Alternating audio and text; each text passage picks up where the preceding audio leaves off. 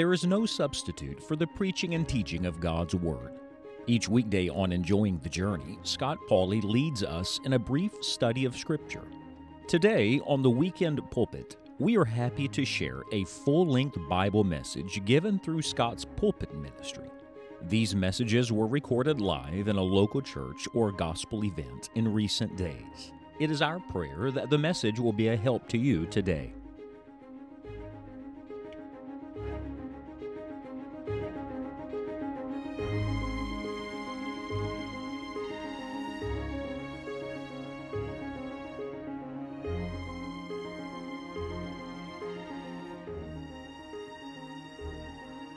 Let's open the Word of God, shall we? Would you open your Bible with me again to the Gospel according to John, to this glorious chapter, John chapter number 17, the great high priestly prayer of our Lord. And if you'll permit me, I want to back up. We've studied the first half of this chapter, but I want to read a few of the verses we've studied already and then keep reading into our text for tonight, just so you see the flow of it all and a common theme that is repeated. Look at John chapter 17, verse 5. And now, O Father, glorify thou me with thine own self, with the glory which I had with thee before the world was. I have manifested thy name unto the men which thou gavest me out of the world. Thine they were, and thou gavest them me, and they have kept thy word. Now, they have known that all things whatsoever thou hast given me are of thee, for I have given unto them the words which thou gavest me, and they have received them, and have known surely that I came out from thee, and they have believed that thou didst send me. I pray for them. I pray not for the world, but for them which thou hast given me, for they are thine, and all mine are thine, and thine are mine, and I am glorified in them. And now I am no more in the world, but these are in the world, and I come to thee. Holy Father, keep through thine own name those whom thou hast given me, that they may be one as we are. While I was with them in the world, I kept them in thy name. Those that thou gavest me I have kept, and none of them is lost, but the son of perdition, that the scripture might be fulfilled. And now come I to thee, and these things I speak in the world, that they might have my joy fulfilled in themselves. I have given them thy word, and the world hath hated them, because they are not of the world, even as I am not of the world. I pray not that thou shouldest take them out of the world, but that thou shouldest keep them from the evil. They are not of the world, even as I am not of the world. And we come to our text for tonight. Would you look very carefully, beginning at verse 17. Sanctify them through thy truth. Thy word is truth. As thou hast sent me into the world, even so have I also sent them into the world. And for their sakes I sanctify myself, that they also might be sanctified through the truth. Neither pray I for these alone, but for them also, which shall believe on me through their word, that they all may be one. As thou, Father, art in me, and I in thee, that they also may be one in us, that the world may believe that thou hast sent me. Would you look at the end of verse 21? This is the goal. This is what we want. Wouldn't it be glorious? Wouldn't it be glorious if the whole world could recognize who Jesus is? Let's take a vote on it. May I take a church vote? Is that all right? It has nothing to do with business. Let's take a vote on it. How many of you would like your whole city to know who Jesus is? Would you raise your hand? All right? I want to tell you, you cannot get to the end of verse 21 unless you let God be thorough with you in the verses that lead up to it. You see, everybody wants a shortcut today. Everybody wants some quick fix, some cheap substitute, some drive-through religion, some Instagram filter to place over their Christianity that will suddenly produce the kind of world-shaking, God-glorifying move that we know we desperately need. And yet, I think the thing that is missing is that we have allowed the Lord to be thorough with us like the Lord wants to be thorough with us. Revival doesn't start with the world. It starts with the disciples. It starts with the followers of Jesus Christ. And the thing that has taken my attention in these verses for this hour tonight is the emphasis that God places here on His own Word. Could I show you what I mean? Did you notice the emphasis even as I read? Take your pen and mark it. In verse number 6, he says at the end of it, they have kept thy word. It's the word of God. Look at verse 8. He said, I have given unto them the words which thou hast given me. I love in verse 6, it's the word. In verse 7 or verse 8, it's the words, plural. Look, please. We have the word of the living God because we have the very word. I still believe that every word of Scripture is given to us by inspiration of God. That when God breathed out His Word, and everything that comes out of God must be perfect, then the Word of God being God-breathed, it must be a perfect Word for us. And that the very words were given to His followers. And then, come down, would you please, to verse number 12. He references here the Scripture being fulfilled. Just another way of referencing the Word. Then he references in verse 13 the things that He spoke.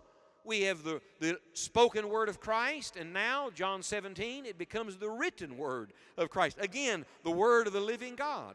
And if that were not enough, in verse 14, he says again, I have given them thy what? Word.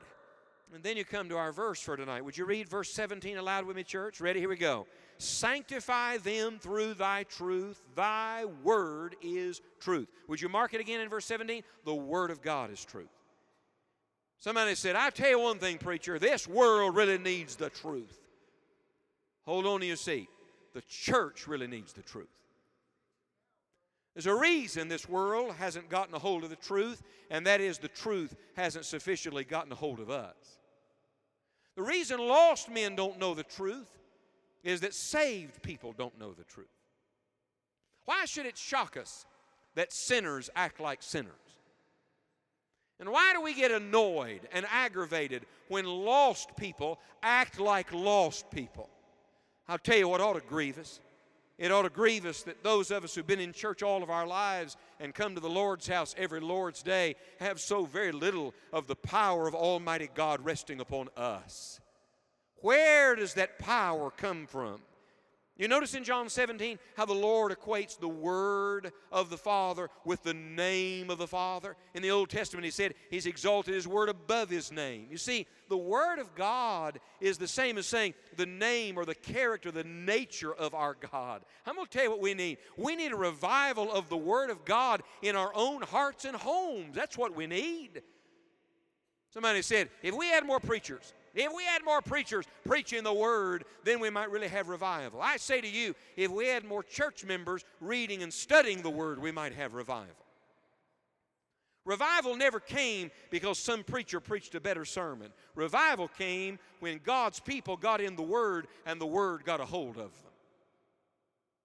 I find it interesting in John 17, this interwoven connection between the Word and prayer. Because what is John 17? It's a prayer. You know what's one of the themes? The Word. Do you see here the back and forth with God? God speaks to us through His Word. We speak to Him through prayer. Look, the Word is God's revelation to man, and prayer is our response to God's revelation. That's why if you really want to commune with God, don't start with prayer, start with the Word. Because when you let God speak to you, you'll talk to Him different. When you know you're in the presence of God, you'll approach the Lord differently. High, holy, and exalted. For the record, God's Word will straighten a lot of our praying out too. You won't ask for some things normally you'd ask for because suddenly you'll find the revealed will of God in the Word, and the Word will direct your prayers into the Lord's presence. There's this connection between the Word and prayer. Could it be that people are not people of prayer because they're not people of the Word?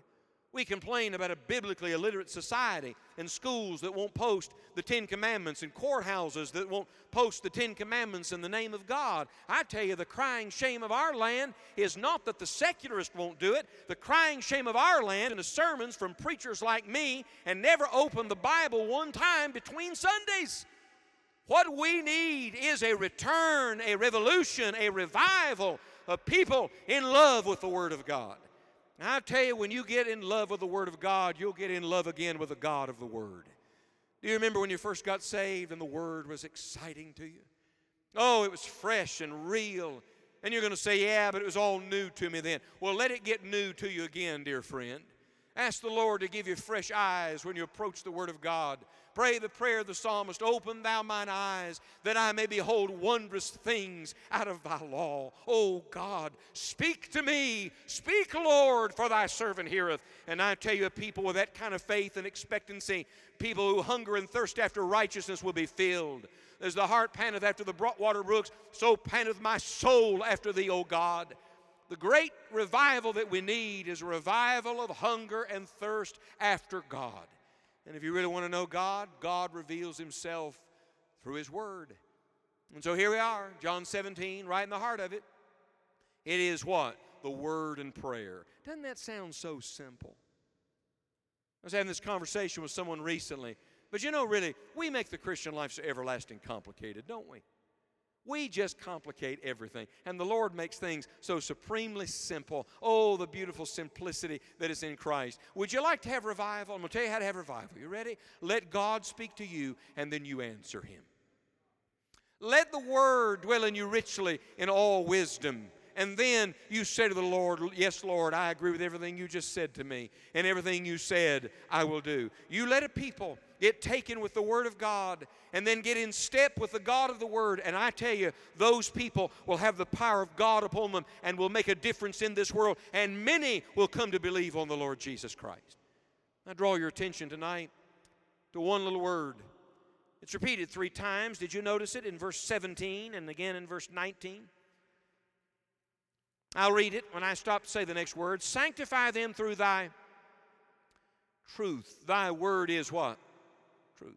Verse 19, and for their sakes I sanctify myself, that they also might be sanctified through the what? Truth. Can I tell you one of the things that's sorely lacking in our world today is truth?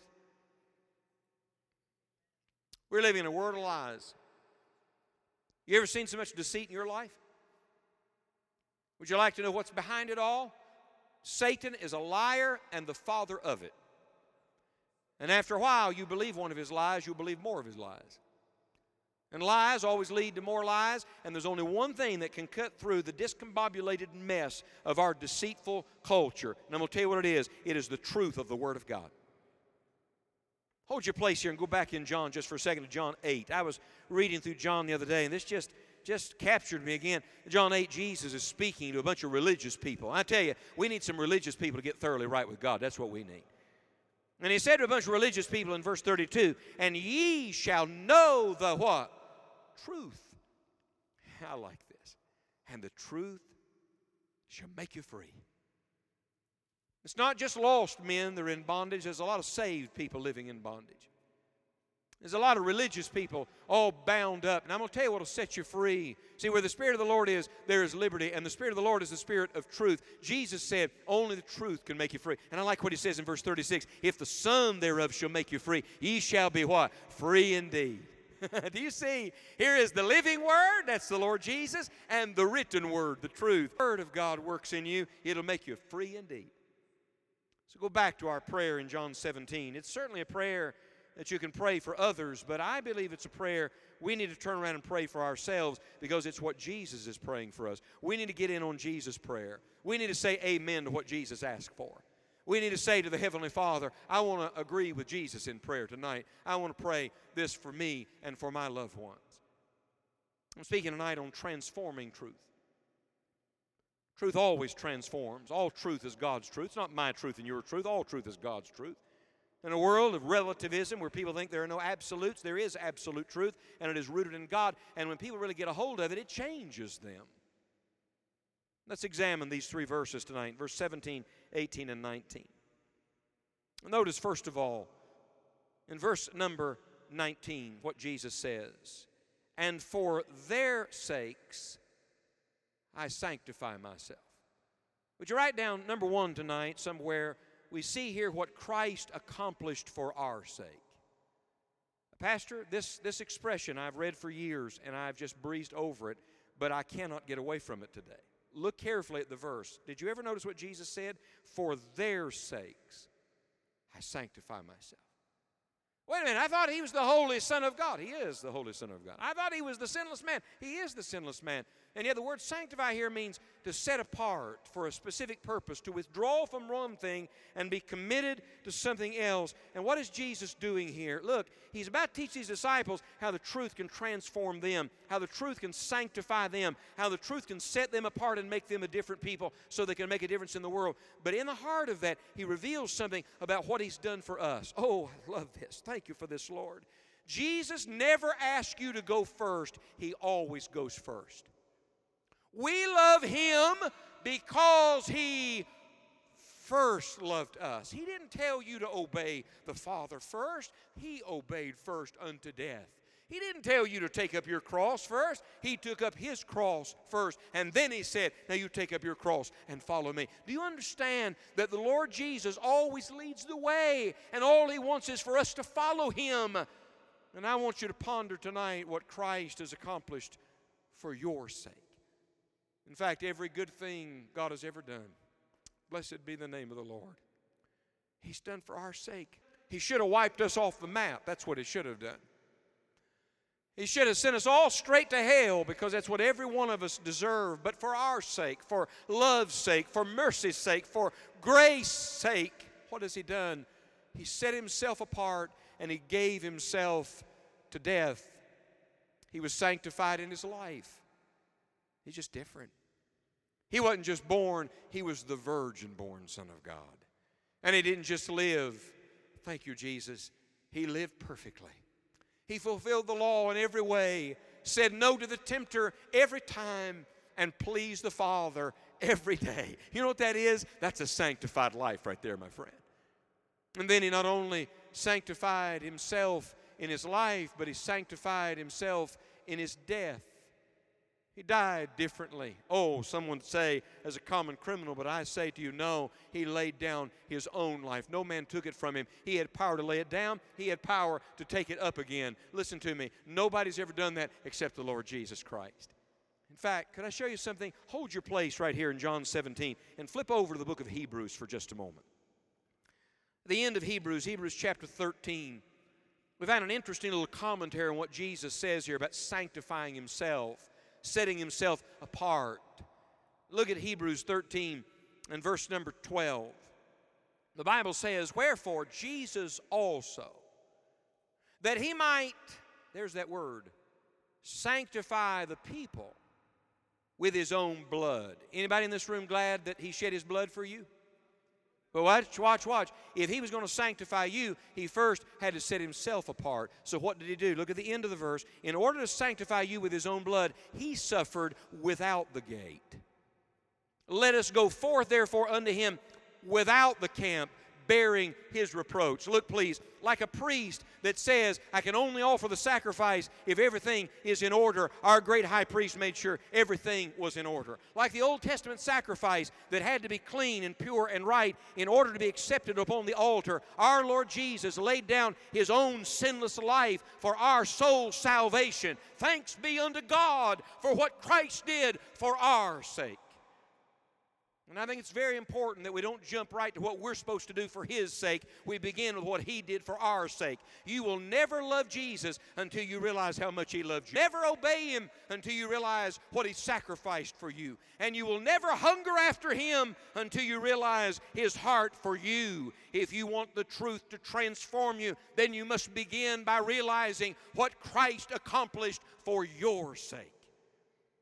Go back to John 17. Before we go any further, let me just point something out. Look at John 17 with me just for a moment. Notice what the Bible says. In verse number 19, He says, and for their sakes, don't miss this, I sanctify what? Myself. Only Jesus could do that. Watch this, please. If I get sanctified, if I get made holy, God has to act on me. I can't do that on my own. I can't clean up my act. I can't change my heart. I can't renew my mind. I need God to work in me both to will and do of His good pleasure. I need an outside power to work on the inside of me. Oh, I love this. But Jesus was the sinless Son of God, and so because of that, the holiness that He exuded was His own holiness. It was not some other holiness put onto Him. It was the very nature of the lovely Son of God. He sanctified Himself, and why did He do it? For our sakes. There's a second thing I want you to see tonight. Not only what Christ accomplished for our sake, but secondly, what Christ provided for our sanctification. Now, don't miss this. What did Christ provide for our sanctification? Look at verse 17 and then the end of verse 19. In verse 17, sanctify them through thy truth, thy word is truth. And then at the end of verse 19, that they also might be sanctified through the truth. May I tell you what Christ provided for our sanctification? He provided the truth of the Word of God. It's why Jesus came. He is the Word made flesh that dwelt among us. And then when He left, I like this, He had it written down in black and white so we wouldn't forget it. Somebody said, I wish Jesus would speak to me. Open the book and you'll hear His voice. He does speak through the Word of God. How does God sanctify a life? He sanctifies the lives of His children through the power and the purging of His Word. And I must tell you tonight, it's a process. And we are all in the process. 40 years ago, I got saved. In fact, the other night, I was preaching in a gospel meeting, and I didn't realize it till the end of the meeting, but the woman who led me to Christ 40 years ago was in the meeting that night. She came to see me afterward, and we talked and got her picture made together, and it was sweet and wonderful. And my mind went back to that moment as a little boy when I put my faith in the Lord Jesus Christ. The hymn writer said, glad day when Jesus washed my sins away. It was a glad day. But I'm realizing at this juncture that that day was not the end, it was just the beginning of it. Look, please, salvation happens instantaneously. Salvation is a moment in time. Salvation is that moment where we look to Christ and the Lord does for us what only the Savior can do. But watch, that salvation puts in motion a process of sanctification. And that, dear friends, continues all the days of your life. You know who the hardest people are to get thoroughly right with God? People who've been saved a long time. Ironic, isn't it? That the people who have the greatest knowledge of God up here sometimes get harder here when it comes time to say yes to the Lord. See, when you're a new believer, it's all new and fresh, and you say, oh, is that what God says in His Word? Then I'll do that. Oh, yes, if that's what the Lord... And after a while, we've heard that already. We tried that. We did that one time years ago. And suddenly, we find ourselves not allowing the Lord to be thorough with us. Find it interesting that in John 17, Jesus is talking to His who? Disciples, not to lost people, to His disciples about their sanctification. And watch this, they've just lived with Him for 3.5 years. Wouldn't you think after 3.5 years of walking with Jesus, you'd be a transformed person? And yet Jesus knew something. The process was just getting started good. We used to sing a song as kids, He's still working on me to make me what I ought to be. Aren't you glad God doesn't give up on you? He's still working on every one of us. He's working on this preacher. He worked on me today about some things. I mean, He worked me over about a couple things this afternoon. And I want to say, thank you, Jesus. I'm so glad He's still doing that. I don't want the Lord to just let me have my way. I want God to be thorough with me. And how does God do it? Through the Word, through the power of the Word of God. Let me show you something. Go back in your Bible to Psalm 119 for just a moment. We've been here. We've been in Psalm 119 already, haven't we? But look at this verse and connect this to what we're studying. Psalm 119, verse 9. Wherewithal shall a young man cleanse his way? The answer, by taking heed thereto according to thy word. It does not say by simply reading it. It says by taking heed to it. You can sit in every meeting of this revival this week and not be changed. If the truth transforms you, it will not be simply because you heard it. It will be because you heeded it. It's got to get personal, friends. It's got to get real, or it's not going to change you like God wants to change you. On our way back, stop off in Ephesians just for a second in the New Testament. Same principle. Look at Ephesians chapter 5. Husbands, love your wives, even as Christ also loved the church and gave Himself for it. Verse 25. Some of you wives are saying, that's right, preacher, park it right there. That's a good verse. But look at verse 26. That He might sanctify, there's that word, and cleanse it with the what? Washing of water by the Word. How does it get clean? Only through the Word. Watch this. You let the Word get in somebody, and the Word does the work. Look, the power this week is not my sermons. The power this week is the Word of the living God. You want to live in a perpetual state of revival? You say, we can't come here every night, preacher. I'm not talking about coming here every night. I'm talking about getting every day and every night in the Word for yourself. You can live a revived life if the Word is allowed to clean you out on a daily basis. What's the goal? Look at the next verse, verse 27. That He might present it to Himself a glorious church, not having spot or wrinkle or any such thing, but that it should be holy and without blemish. Basically, God says, I want to get everything out of you that doesn't look like Jesus, and I want to put everything in you that does look like Jesus. You know, it's painful. It's just painful. People want revival. They say they want revival. What they really want is to tickle up their spine and to feel good about themselves. They say they want revival. Really what they want is just to be comforted in their sin. But I want you to know that's not revival. No, this book right here that I'm holding in my hand is sharper than any two-edged sword, piercing even the dividing asunder of soul and spirit. It's a discerner of the thoughts and the intents of the heart. I'll tell you what this is. It's the sword of the Spirit, which is the Word of God. It's the scalpel of the Holy Ghost, and it cuts to the quick. And in meetings like this, God puts us under the searchlight, and He reveals some things that will be. And the preacher doesn't even have to preach on them because the Holy Ghost is right now. And then the Word starts putting its finger on things in our lives and saying, you got to deal with this, you got to deal with this. Don't resist that work. Don't reject that Word. No, friend, rejoice in it. God is doing His sanctifying work in your heart. The Lord is purging and is cleansing. By the way, go back to John 17. Let me just point something very interesting out to you here. Last evening we talked about the joy that's connected with the Word. You remember that? He says here He wants us to have His joy fulfilled in us. Did you ever notice that the same Word that brings joy also brings holiness? That's interesting to me. See, we live in a world where people want the Word if it makes them happy, but they don't want the Word to make them holy. I want you to know those two things are not mutually exclusive. You don't get one or the other. You get both when the Word does its work in you. The joy is connected to being thoroughly right with God. Turn back one page in your Bible. Look at chapter 15. Remember I said to you all these chapters go together? Everybody remember John 15? Famous. I'm the true vine, my Father's the husbandman. Every branch in me that beareth not fruit, He taketh away. Every branch that beareth fruit, He purgeth it, that it may bring forth more fruit. How does He purge it? Look at verse 3. Now ye are clean through the what? Through the word which I have spoken unto you. Are you starting to see a pattern here? God using His word to make us more like Jesus. Learning, growing, maturing, repenting. What is this? This is the deep work of salvation in the heart of a believer. It is the work of sanctification. And for the record, it never stops your whole life long. And if the process does stop in you, you are the one stopping it, not God. It doesn't stop to the day you see Jesus. In fact, to the day you take your last breath on earth and step into the presence of the thrice holy God, God's going to be working in you through His Word to try to make you more like Jesus Christ. That is the essence of revival. That is truth that transforms. This is what Jesus was trying to teach us.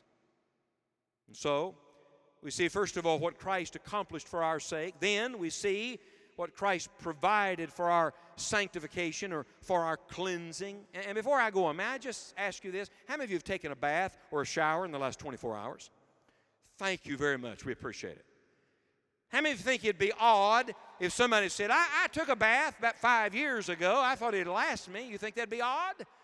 You say, let them sit up in the balcony by themselves, right?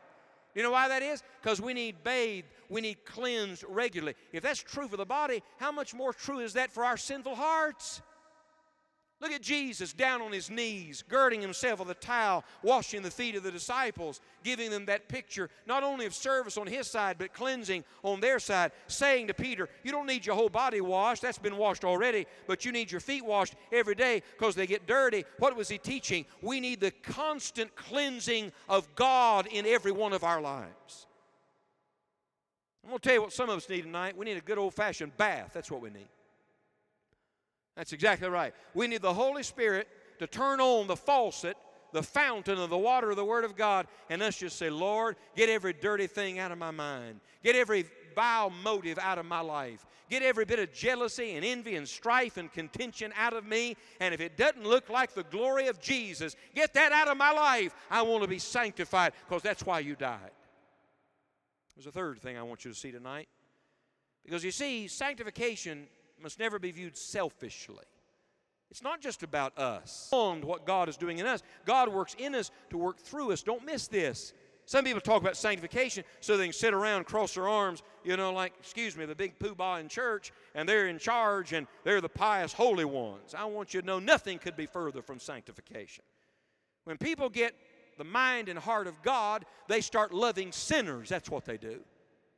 And so notice here not only what Christ accomplished for our sake and what He provided for our sanctification, but number 3, notice what Christ intended in our sending. Did you notice that in these verses where He deals with sanctification, He also talks about sending us? Look at verse number 17. Sanctify them through Thy truth. Thy word is truth. As Thou hast sent me into the world, even so have I also sent them into the world. Circle in verse 17 the word sanctify, and in verse 18 the word sent, and connect the two in your Bible, and don't miss the divine order. The sanctification comes first, and the sending comes right after it. Can I give you a vivid illustration of that? Isaiah saw the Lord high and lifted up. What's the first thing he says? Send me? No. First thing he says, woe is me, I am undone. I am a man of unclean lips. I dwell in the midst of a people of unclean lips, for mine eyes have seen the King, the Lord of hosts. And God in His grace and mercy sent that holy fire from off the altar and touched his lips and said, your sin is taken away. Aren't you glad when you come clean with God, God makes you clean? When you stop hiding your sin, God covers your sin. When you confess it, He says, that's good enough for me. If we confess our sins, He is faithful and just to forgive us our sins and to cleanse us from all unrighteousness. What a wonderful Savior we have. But the story doesn't stop there. Immediately, whom shall I send, and who will go for us? Then said I, Lord, here am I. Send me. You want to know one mark of people getting thoroughly right with God? They want others to be right with God. You let a new convert, you watch what I'm saying, you let somebody get saved, and you watch the enthusiasm of that new convert. One new convert in this church will bring more sinners to God than 10 mature saints. And I'm going to tell you why. Because it's so fresh and real in the heart, they just want all the family saved. They want all the co-workers to know. They want their neighbors to discover what they've just discovered. If you're not careful, that starts wearing off. We lose the wonder of some of that, you see. We get used to it. We become professional Christians. Watch this, please. You let one Christian get thoroughly right with God and taken with what Christ has done for our sakes. And let the Word of Christ dwell in them richly and begin that sanctifying work that God provided through His Word. And I'll tell you what will happen. Immediately, that believer will not sit around self-satisfied with what they've become and who they are and whose they are. They will say, I want to go tell somebody else who Jesus is. God always connects the sanctification and the sending. There's really a progression of truth here. We see Christ, then we see ourselves, and then God opens us up, and suddenly we start seeing others. We start seeing those for whom Jesus died. And look at the verse. Everybody stare at verse 18 just a second. You realize the power of this verse? Jesus is talking to the Father, and He says, as Thou hast sent me into the world, even so have I sent them into the world. Even so. I mean, just like the Father sent the Son sends us. That's right. You know what that is? It's divine authority, number one. And number two, it's a divine agenda. Why did Christ come? To seek and to save. That would let people get their heart thoroughly right with God and let the heart of Christ capture them. And I'll tell you what the number one priority will be. They want sinners to come to know Jesus. And I wonder, do you have that heart? When was the last time you fervently, earnestly sought after some lost soul to bring them to Christ? Now, it's not the whole Christian life. No, it's not the whole Christian life, but it's an indicator. It's a little thermometer on where our hearts are, where our passions are. I was thinking of that verse this week. Set your affections on things above, not on things below. You know, our affections get pretty captured down here, don't they? We get pretty consumed with the world that's getting ready to burn up. We get pretty invested in a life that is very temporary, and we lose sight of eternity. And I want you to see what Christ intended in our sending. What did He intend? Look at the end of verse 21. We've come full circle back to where we started. That the world may believe that Thou hast sent me. We are sanctified to serve. We are sanctified to be sent. We are sanctified so that others can be saved. We are sanctified so that this same process can begin in the life of someone else. You know, Pastor, one thing that I get really, I don't want to say frustrated about, because I don't want to be frustrated about it, but I wonder about, is when you get to the end of a special meeting, what continues? What goes out of it? I mean, so I came, preached a handful of sermons, and people said, we had a nice time. If that's all we did, I'm wasting my breath, and you're wasting your time. We're wasting God's time. No, I say to you, as important as the days of prayer and preparation were leading up to this meeting, the days coming out of this meeting are equally important. What will change? What will we do? What priorities will be realigned? What will transform us? And I tell you, only the truth can do that. When the truth of what Christ has done for you and what Christ is doing in you and what Christ wants to do through you really gets a hold of you, friend, it will transform you. It will change you forever. May I show you?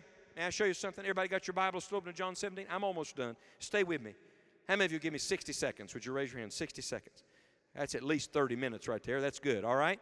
Here's the phrase. You got your pen? Everybody get your pen handy. I want you to mark it in your Bible.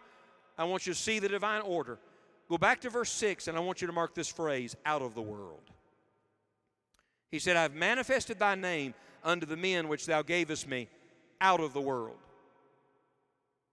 He said to the Father, you saved them out of the world. Once you've marked that, everybody lift your head and look at me just a second. Here's a world, a lost world. They're not all going to be saved. He wants all men to be saved and come to the knowledge of the truth. God loves all people. Christ died for every man. The Lord's not willing that any should perish, but that all should come to repentance. But we all know it. The whole world's not going to be saved. And so the Lord's taking out a people for His name. And out of that world, the Lord is saving sinners. Aren't you glad that God saved you out of the world? Hold up now. Come down to verse 11. And now He said, I am no more in the world, but these are, mark this phrase, in the world. And here's the rub. God saved us out of the world, but we still got to live in the world. You got to still live around sinners. Sorry. And you got to still live with your full flesh. The biggest enemy I have is me. You got to battle you. Now, that's not all. Come down, please, to verse number 14, because he clarifies here. I've given them thy word, and the world hath hated them, because they are, mark this phrase, not of the world. So, that's interesting, isn't it? We've been told, but we got to live in the world, but our nature's such we don't fit into the world because we are not of the world. But it doesn't stop there. One more. Come down to verse 18. As thou hast sent me into the world, even so have I also sent them. What's the phrase? Into the world. And he says it twice, into the world. Look, please, He saved us out of the world. We're not of the world. We don't belong to them. And the truth of the matter is, we have been sent back into the same world that God saved us out of. And you know what I fear? I fear that a whole lot of Christians are happy that God saved them out of the world, but they've never grown in the grace and knowledge of Christ to the point. They've never let the truth transform them to the point that they've turned around and gone back into that same world with the life-saving truth of Jesus Christ to try to bring it to other people. I'm going to tell you what the truth will do. It'll transform you, and if it ever transforms you, it'll transform a whole lot of other people around you. Like ripples in a pond, like a spiritual chain reaction. You let God's truth work in you, and God's truth will start touching the lives of other people around you, because that's just what the truth does. Last week, we had a gospel crusade in our home state, West Virginia. It was a wonderful meeting. It was a God-blessed meeting. It had been worked on for 2 years. 40 churches worked together. How many of you know that's a miracle of the grace of God? All different sized churches, but all gospel preaching, fundamental people, faithful servants of Christ, many of them smaller congregations, but working together for souls. And We rented a convention center. And we had lots of people come to the meeting, and we had numbers of people saved. One of the things that was instructive to me, when all was said and done, and all was said, only God knows who really got born again. We know there were people saved we didn't even know about. I think a lot of things are going to be revealed at the judgment seat of Christ someday. But when all the reports finally came in the meetings, the week of the meetings themselves, either in the meetings, in the rallies themselves, or through radio, or through the online live stream response, just over 100 people professed faith in Christ. It was wonderful. I mean, to have 100 souls come to Jesus, that was glorious. You know what we discovered? In the weeks and months leading up to the meeting, through the door-to-door effort, through the individual soul winning, at fairs and at the racetrack and at lots of different places, gospel preaching opportunities and evangelistic work, just over 200 people professed faith in Christ. It was instructive to me. I'm glad we had the meeting, and I enjoyed preaching the gospel. But the reality is, a lot of sinners are not coming in here, hear somebody like me preach the gospel to them. But it's okay, because the Great Commission never said open the church doors and let all the lucky sinners come find us. No, the Great Commission said, go ye into all the world and preach the gospel to every creature. And I was reminded yet again that for every preaching opportunity like this to preach the gospel, and we should have them, and we should use them, the great way to impact the world that they might believe is that those who know have to go out and tell those who don't know. Those who have it have to share it. And I learned it in a very personal way on Saturday evening. We'd had the Friday night rally. We had numbers of people saved. It was wonderful. And I'm sitting in the Saturday night meeting in this large Coliseum-like room, and hundreds of people there. And it was a God and Country type program going on. It was the 20th anniversary of 9/11. And it was going to be some time before I got up to preach, and I'm seated on the front row off near the side. I'm just trying to get my mind ready. And one of the men, things on the platform and working on logistical things, came up and knelt down next to me, and he said, Brother Paul, he said, I'm sorry to interrupt you. He said, but there's a reporter back here, and she's insisting on getting an interview from somebody and says she can't wait to the end of the meeting. And I rolled my eyes. And I thought, oh, brother. And I must tell you, my immediate thought was, they're going to come, they're going to get this shot, and then they're going to criticize it and talk about us having all these people in this room. And, I just knew where it was going to go. But I didn't. I said, well, I'll come back for a moment. And I went back. It was a young lady, about 27 years of age. And it was a lot going on in the room, and so she said, could we step outside? And so we stepped outside of that Coliseum, and she said, I just need a brief interview, ask you a handful of questions. And she said, I've got some shots already in the meeting. And she asked her questions, and I answered them. She was kind. She said, it'll be on 11 o'clock tonight, be on again tomorrow. And I thanked her, and I turned to walk back into the meeting. And when I did, the Holy Spirit just stopped me and said to me, now you're going to go back in there and stand on that platform and preach to all those hundreds of people the gospel, and you haven't even asked this girl if she's saved. You ever have the Holy Spirit just wear you out? And we preachers have it too, And I turned back to her, and I said to her, you've been very kind to me and very respectful, and I want to thank you. I said, could I ask you a question? Do you know Jesus in a personal way? Are you really sure if you die today, you go to heaven? Now, you got to understand, in our area, maybe it's like your area, everybody says they're saved, Everybody's a member of at least 2 churches, and they've been baptized 4 times, and everybody's grandma's a preacher, and you know what I'm talking about. And I just knew she was going to say, oh, yes, I'm a Christian. And she looked at me, and she stumbled and stammered for a moment, and she said, well, I hope so, I think. And I said, has anybody ever showed you from the Bible how you could know for sure that you know God? And she said, no, sir. Now you think about this. She's come to a gospel meeting. And I said, would you let me show you? She said, sure. And standing outside that big convention center, all those people in there, I'm going to go preach to in just a minute. I opened the same Bible I was going to preach from. And I said to her, can I show you what I'm going to talk about tonight? Sure. And I started showing her about how real hope is only found in the person of Jesus Christ. And do you know, in a matter of just 5 or 6 minutes, that young lady bowed her head with tears and called on the Lord to be saved. And when we finished our prayer, she said to me, she didn't know how to express it. She said, I don't understand all this, sir, how I'm feeling right now. She said, but something happened inside. And I said, that's because the Lord Jesus has come to live in you. I went back into the meeting to preach, and I thought to myself, I wonder how many times the Lord sent me. And I was too dense and dull to even recognize there was another potential disciple right there. And I missed it. See, this is the way it's supposed to be, church. This is the truth that transforms.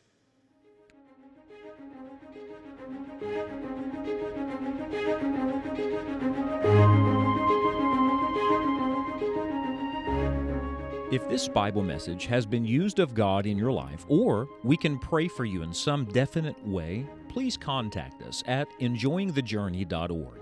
We hope you will share the message with others who may also be encouraged by it. For additional full-length Bible messages, please visit Dr. Scott Pauley's YouTube channel.